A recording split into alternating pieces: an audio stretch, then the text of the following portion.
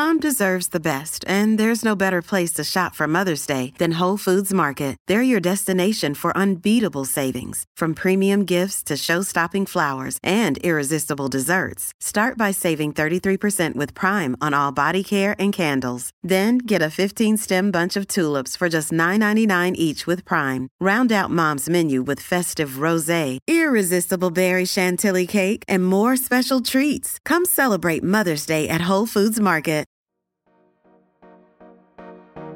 Caffeine. You might be having a cup of coffee, brewing some tea, or sipping on an energy drink right now. Most adults drink caffeine in some capacity and don't think anything of it. But why do our bodies depend on it in the first place? And how much caffeine is too much?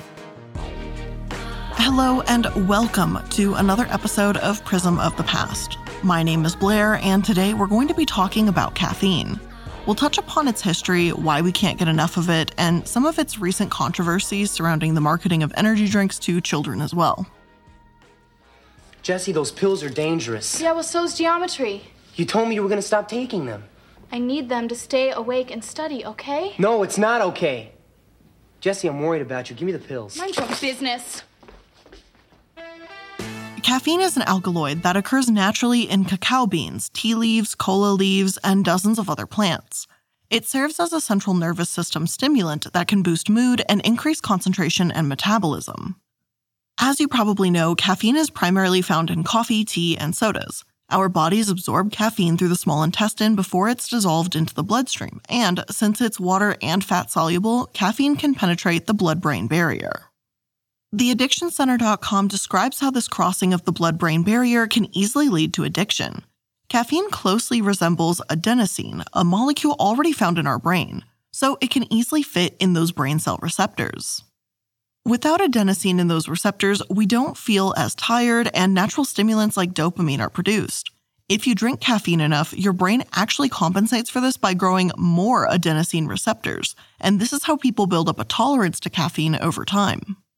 The more receptors a brain has, the more caffeine it takes to block them and overcome that feeling of tiredness. Although not all studies agree about the effects of caffeine on health, the downsides of caffeine withdrawal are universally recognized. Headaches, fatigue, decreased energy, decreased alertness, depressed mood, difficulty concentrating, and irritability await up to 50% of caffeine addicts who can't get their fix. Because caffeine is the most commonly used drug in the world, concerns about its regulation are emerging.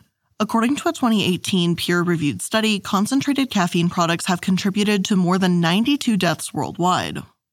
In most cases, these deaths have been attributed to an increase in the availability of highly concentrated caffeine pills, powders, and energy drinks. So how did caffeine become so popular, and when did we start to rely on it to fuel the meat machines that crank the gears of the world economy? To answer those questions, we need to take a look at the history of caffeine. There are a few stories floating around about how different cultures discovered caffeine. In Asia, a Chinese legend claims that Emperor Shen Yong discovered caffeine in 2700 BC when some tea leaves fell into a pot of water he was boiling.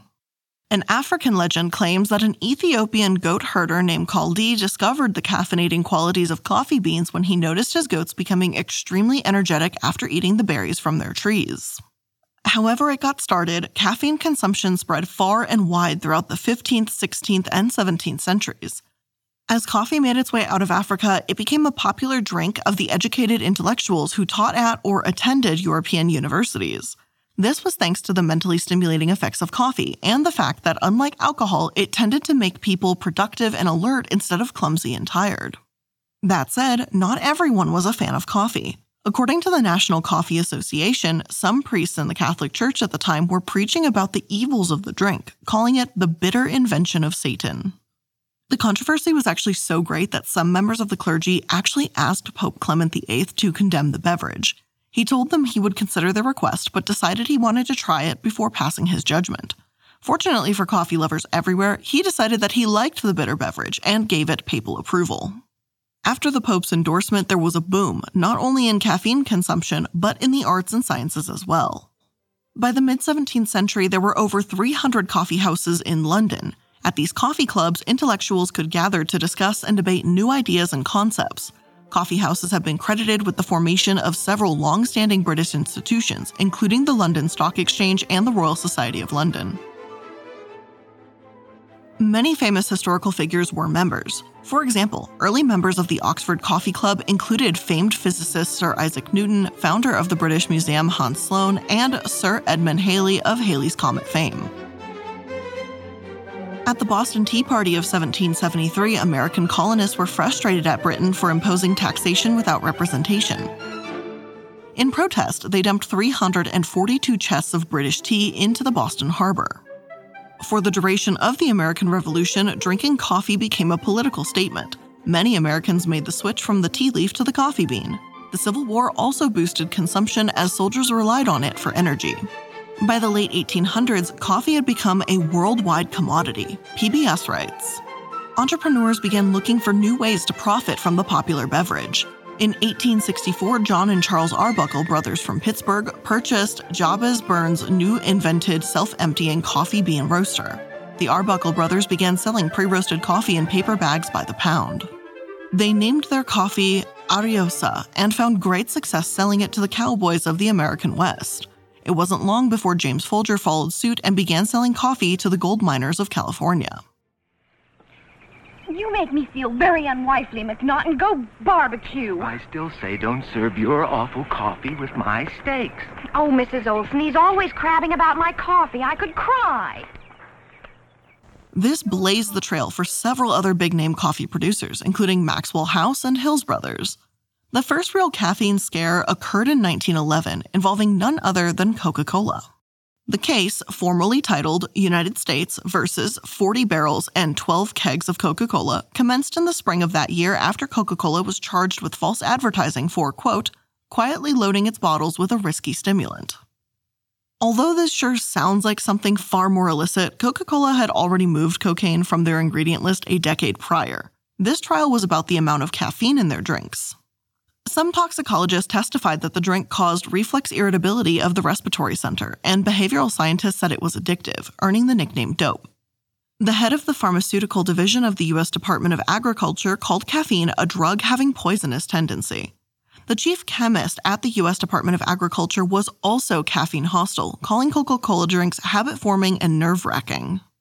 Coca-Cola disputed the charges and hired a Columbia-trained psychologist, Harry Hollingsworth, to back them up. Harry and his wife Leda conducted a test for the company, recruiting 16 participants, 10 men and 6 women, to take caffeine or Coca-Cola syrup in a range of doses. All the participants were in good health, and the study was double-blind. The Chattanooga Daily Times reported, his testimony was by far the most interesting and technical of any yet introduced. Cross-examination failed to shake any of his deductions. The scientist reported an increased capacity clearly related to caffeine.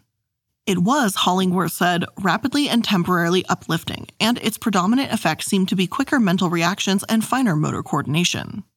Though Hollingsworth's testimony was the most memorable, it didn't win the day for Coca-Cola. In the end, they agreed to pay court costs and cut the amount of caffeine in its soft drink by half. In 1916, the U.S. Supreme Court declared caffeine to be addictive under the law. The Hollingsworth investigation was one of the earliest examples of psychological research conducted by a large corporation and set a standard for psychopharmacological research, despite the minute impact their study had on the case at that time. So this Coca-Cola must have contained a ton of caffeine to go on trial, right? Well, it actually had about as much as a can of Red Bull, about 80 milligrams per serving. It's interesting to see the parallels between Coca-Cola's situation in the early 20th century and relatively recent calls for energy drink regulation. Thanks to the 1958 Food Additives Amendment to the Federal Food, Drug, and Cosmetic Act, laws currently limit how much caffeine can be in our drinks today. Any substance intentionally added to food is now subject to pre-market approval by the FDA unless it's GRAS, or generally recognized as safe. Since caffeine was ruled as addictive in 1916, it falls under this amendment. Although this number varies based on your sensitivity and metabolism, the FDA has cited 400 milligrams, which is roughly 4 or 5 cups of coffee, as the daily limit for adults. There's no set level for children, and the American Academy of Pediatrics discourages caffeine for minors as a whole. As somewhere between 80 to 100 milligrams of caffeine is in an average cup of coffee, we generally don't have to worry too much about safety when brewing or ordering a morning pick-me-up. But that doesn't mean caffeine consumption is entirely without risk. We'll start with supplements. The FDA actually doesn't impose safety requirements for caffeine in dietary supplements. According to the Council for Responsible Nutrition, ingredients that were on the market prior to 1994, like caffeine, are presumed safe unless the FDA has specific evidence that they aren't. As of today, there's no requirement that food products such as energy drinks declare the total amount of caffeine in them or even append warning labels. Although the FDA claims that they aggressively monitor the marketplace and can pursue enforcement action, they've only released a guidance for industry document as of 2018. To quote that guidance document, bulk powdered caffeine products are sold to consumers in packages as large as 10 kilograms, which contains more than 10,000 recommended servings. A bulk product of that size contains hundreds of potentially lethal doses. It goes on to discuss the dangers of easily preventable measuring errors. For example, if the caffeine powder is packed too tightly, or if the supplement company includes a non-standard measuring cup with their product, there's potential for miscalculation and accidental overdose.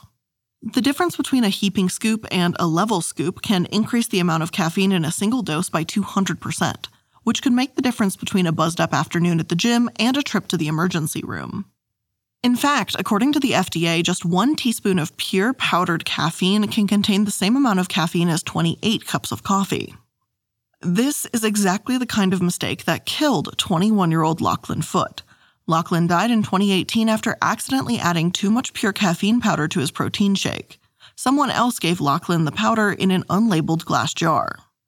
These overdoses are more likely to happen to someone using purified caffeine powder or a supplement with caffeine as opposed to coffee because of the concentration. According to a peer-reviewed study in The Impact of Caffeine and Coffee on Human Health, the vast majority of the 28 accidental caffeine deaths they investigated were from over-the-counter caffeine products like weight loss supplements. The other deaths attributed to caffeine overdose were either intentional or the cause was unclear. Ultimately, the FDA didn't take any action until they met with the families of 2 young men who died from caffeine overdoses in 2014. The agency issued warning letters to a handful of distributors of pure powdered caffeine, cracking down on their products in particular because they are arguably the most dangerous. A recommended safe serving, for example, is only 1/16 of a teaspoon of powder, an amount so small it's difficult to accurately measure, especially when a slight variation in dosage can be deadly. Then again, not everyone is about to act on the FDA's warnings and recommendations. Herbalife still hasn't. In 1985, government regulators charged the Herbalife company with making untrue or misleading product claims, resulting in the illness and death of some consumers. The regulators specifically took issue with the high caffeine content of Herbalife's products. Loaded teas are colorful, vibrant drinks that look like slushies. Herbalife's marketing promises that their teas will give you energy and help you reach fitness and weight loss goals. Loaded teas are currently all the rage in the modern fitness community, and Herbalife is the most popular company making them. Herbalife consultants, who don't always disclose what they're selling to begin with, make loaded teas up to 200 milligrams of caffeine, more than 5 times the average cup of actual tea. This might not matter for someone with a high tolerance for caffeine, but for anyone that's caffeine sensitive, it's like having 2 or 3 Red Bulls in one serving. Loaded teas are also known for containing massive amounts of vitamin B3, which can cause skin flushing, increased heart rate, and nausea. In 2018, the FDA banned some pure caffeine products, focusing on liquids and powders containing pure or highly concentrated caffeine, sold in large amounts that can't be easily measured. Pills and packets are acceptable, bulk orders of powders and liquids aren't. Essentially, pure caffeine can't be sold in mass quantities or in a form that would cause a measurement error to render them toxic to consumers. Unfortunately, that's easier said than done. FDA Commissioner Scott Gottlieb said in a statement, "Despite multiple actions against these products in the past, we've seen a continued trend of products containing highly concentrated or pure caffeine being marketed directly to consumers as a dietary supplement and sold in bulk quantities, with up to thousands of recommended servings per container. We know these products are sometimes being used in potentially dangerous ways. And now, some of those dangerous uses are trending on TikTok in the form of dry scooping workout videos. In these clips, people film themselves ingesting caffeine-laden pre-workout powders without mixing them in water first. This method of ingestion is actually incredibly risky and increases the chance of accidental overdose by quite a bit.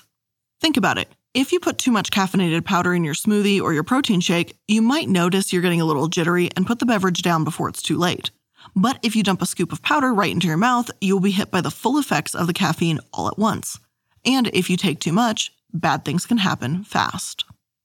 In April 2021, Briatney Portillo claimed she had a heart attack after eating a scoop of caffeinated pre-workout powder and attempting her exercise routine. On her TikTok channel, the 20-year-old says she initially felt side effects of fatigue, chest pain, and nausea, and she knew something was wrong when the pain in her chest went to her left side and her arm went limp. A trip to the ER revealed high levels of troponin in her blood, which can be an indicator of a heart attack. An EKG and an ultrasound of Portillo's heart revealed evidence of a non-ST segment elevation myocardial infection known as an NSTEMI. These are the mildest form of a heart attack but can cause damage to the heart nonetheless. Dangerous viral trends like dry scooping are nothing new in the weird world of social media. So while a ban on bulk sales of caffeine powder is definitely a step in the right direction, it doesn't do much to help solve the caffeine problem in the unregulated supplement industry, nor does it address energy drinks. While energy drinks aren't necessarily harmful, they have the potential to be.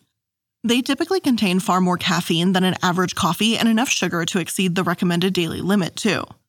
The Drug Abuse Warning Network created a report in 2014 that detailed the terrifying rise of energy drink-related emergency room visits. Their data shows that between 2007 and 2011, energy drink-related emergency room visits for patients that were 12 years old or more doubled, with 1 in 10 of those cases resulting in a longer hospital stay. According to their report, in 2011, there were 8,652 visits involving energy drinks in combination with alcohol or other drugs. Of these visits, 8% of the patients had to be hospitalized. Over 12,000 visits involved energy drinks alone. More of these patients, 12%, were hospitalized. The FDA Adverse Event Reporting System, or FAERS, is a database containing adverse event reports, medical error reports, and product quality complaints resulting in adverse effects that were submitted to the FDA by healthcare professionals, consumers, and manufacturers. According to FAERS, from 2004 to 2014, out of the 34 linked deaths, 22 were connected to 5-Hour Energy, 11 to Monster, and 1 to Rockstar brand energy drinks. Some of these deaths have been young teens, like 16-year-old Lana Hammond, who went into cardiac arrest after drinking multiple Red Bulls on vacation. A teenager from Maryland, Anise Fournier, suffered the same fate after drinking 2 24-ounce Monster drinks within a 24-hour period. A 16-year-old boy, Davis Allen Kripe, collapsed and died of a caffeine overdose in 2017 after drinking a Mountain Dew, a cafe latte from McDonald's, and an energy drink. He consumed so much caffeine that it caused arrhythmia. In any event, energy drinks are most dangerous when combined with alcohol, a trend that's often seen in underage drinkers and is associated with binge drinking. According to CDC data, in 2017, 10.6% of high school students and 31.8% of young adult ages 19 to 28 reported consuming alcohol mixed with energy drinks at least once. In a study among Michigan students, binge drinkers were more than twice as likely to mix alcohol with energy drinks. Drinkers in general, aged 15 to 23, are 4 times more likely to binge drink at high intensity. Mixing energy drinks with alcohol masks the depressant effects of the booze, keeping drinkers from realizing how drunk they are, which can lead to more alcohol and potentially alcohol poisoning. And that's where we move on to a very specific beverage, the Four Loko. This caffeinated alcoholic beverage, Four Loko being the main of them, but there were others, rose to prominence in the alcoholic beverage industry in the early 2010s. Made with malt liquor and a combination of taurine, ginseng, and caffeine, these alcoholic energy drinks boasted they would keep consumers horny, hyper, and happy. And for a few short years, they took a huge chunk of the market. Four Loko was invented in 2005 by Chris Hunter, Jason Freeman, and Jeff Wright, 3 Ohio State undergrads who noticed how many barflies were drinking Red Bull and liquor cocktails while out on a night of the town. They mixed up their own blend of malt liquor and stimulants and formed a company, Fusion LLC. It looked like a caffeine-fueled success story in the making. Business soared and Four Loko's brand market grew rapidly. Fusion expanded sales to Europe in 2008, and by 2009, they had nearly achieved nationwide distribution across the U.S., available in 46 out of 50 states. And by 2010, they were a cultural phenomenon. But then the damage reports started rolling in. In 2010, while the rest of the world waited for trapped Chilean miners to be rescued, Four Loko-fueled benders at 2 U.S. colleges resulted in the hospitalization of 32 young adults. This was just the beginning of the troubles for the beverage company, which contained an estimated 135 milligrams of caffeine and 12% alcohol content in each can. Multiple deaths across the U.S. that year were reported as being related to Four Loko consumption.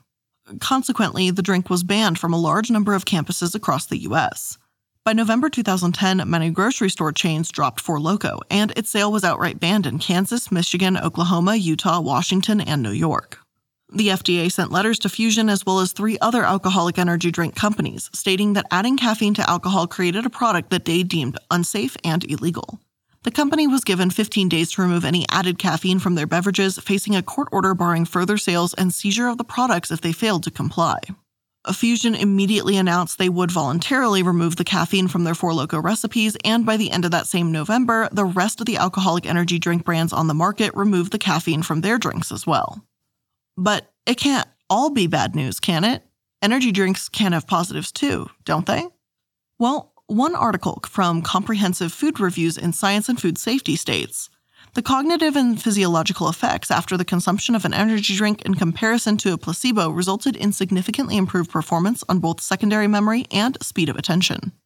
So, energy drinks can serve a purpose for busy adults. They've gotten me through a lot of late-night work sessions, and as long as I don't rely on them all the time or mix them with alcohol, it seems like it's going to be all well, right?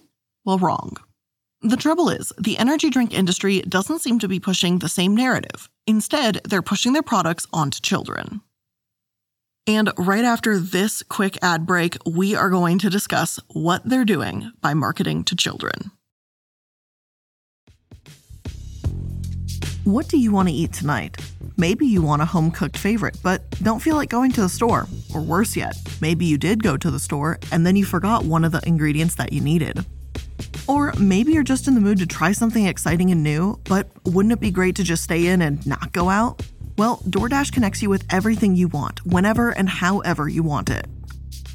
Along with the restaurants you love, you can now get groceries and other essential items delivered with DoorDash, get drinks, snacks, and other household goodies in under an hour.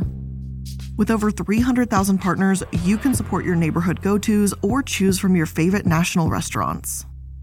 And for a limited time, our listeners can get 25% off and 0 delivery fees on their first order of $15 or more when you download the DoorDash app and enter code PRISM.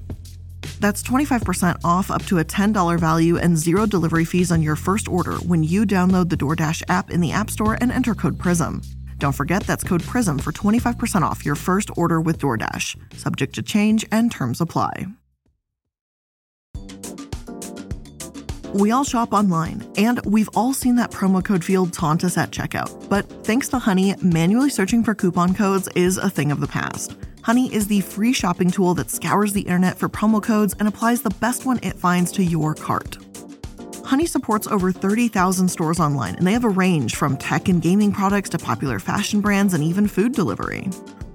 I was shopping on Ulta recently for the Black Friday weekend because honestly, I haven't been wearing makeup that much this whole year because why? And I decided I finally want to get back into doing that, so I bought some new makeup, and sure as shit, Honey popped right on down and got me extra savings.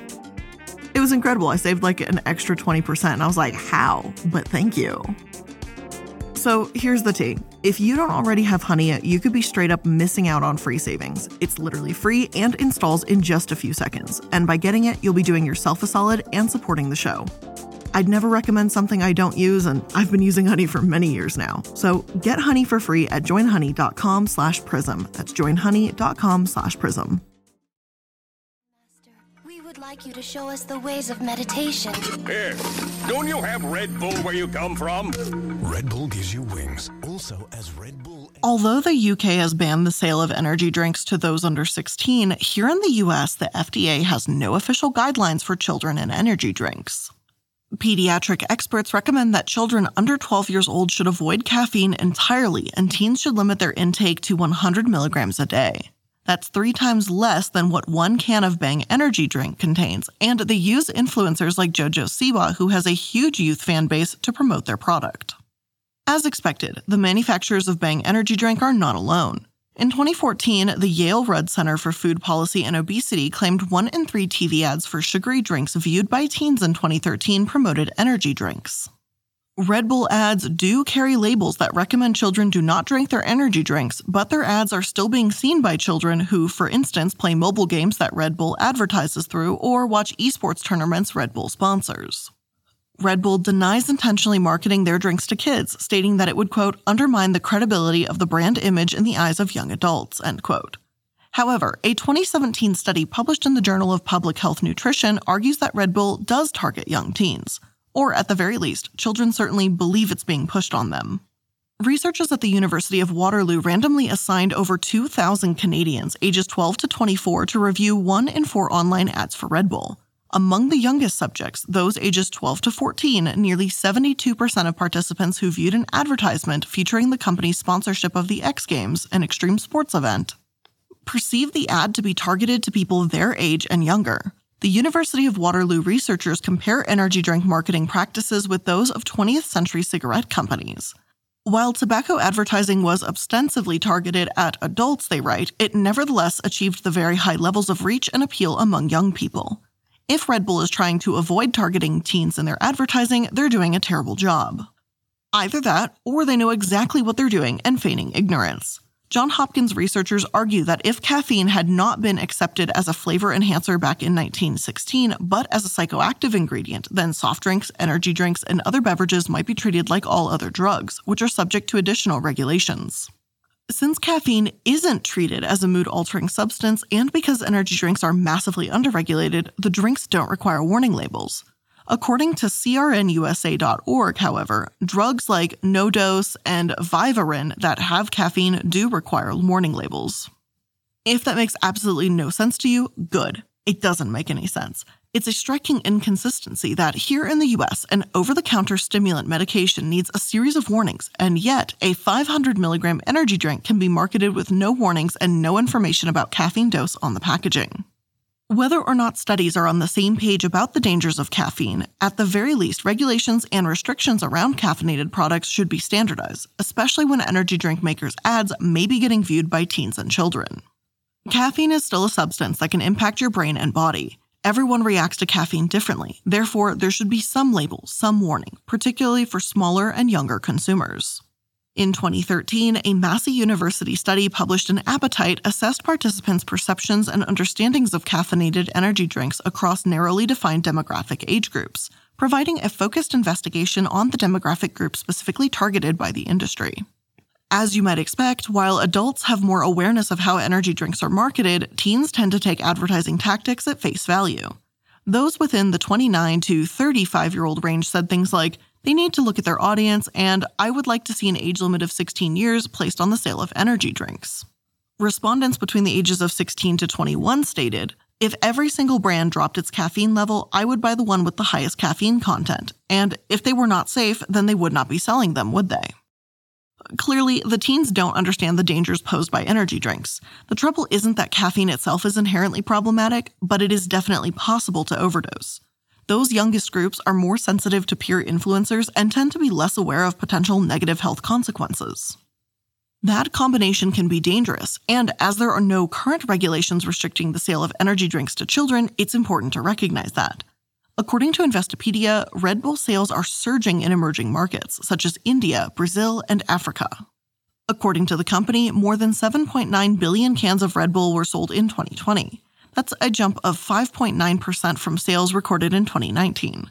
Monster is the second largest energy drink company with a market share of 39% after Red Bull. Monster reported net sales of $4.6 billion for 2020, an increase of 9.5% from the previous year. Sales of Rockstar topped $851 billion in 2019. Due to the inaction from energy drink makers concerning the potential dangers of their products, some lawmakers argue that simple guidance and suggestions have never been enough and that objective, calculable measures need to be taken to protect consumers. In April of 2012, Senate Majority Whip Dick Durbin called for legislation that would extend FDA labeling requirements to beverages. Durbin has had success with the FDA before. His Food Safety Modernization Act was signed into law in 2011, granting the FDA more resources for inspection, mandatory recall authority, and the technology to trace a food poisoning outbreak to its source. Unfortunately, his concerns about caffeine have been continually dismissed by the FDA, who in 2012 determined that caffeine content in energy drinks doesn't pose a safety issue. Even if healthy adults can drink an energy drink safely, the concern about children consuming energy drinks still exists, with some states in the U.S. taking measures into their own hands. Connecticut recently banned the sale of energy drinks to minors entirely. Several teenagers testified to make this a reality. Though Connecticut was the first state to succeed in banning the sale of energy drinks to minors, it's possible that other states will follow suit. If they do, we might be seeing fewer teens consuming energy drinks in the near future. Given how large the market is, though, I wouldn't hold my breath. Thank you so much for listening. I hope you enjoyed this episode, and if you did, make sure that you're subscribed, check out our YouTube channel if you want to see the visual component to these episodes, and consider joining our Patreon if you want to have some extra goodies and fun stuff as well. Leave us a review on wherever you're listening to your podcast so that more people can be recommended this podcast as well, and don't forget to subscribe to the YouTube channel too. I appreciate you taking some time out of your day to hang out with me and learn about caffeine, and I'll see you in the next one. Bye!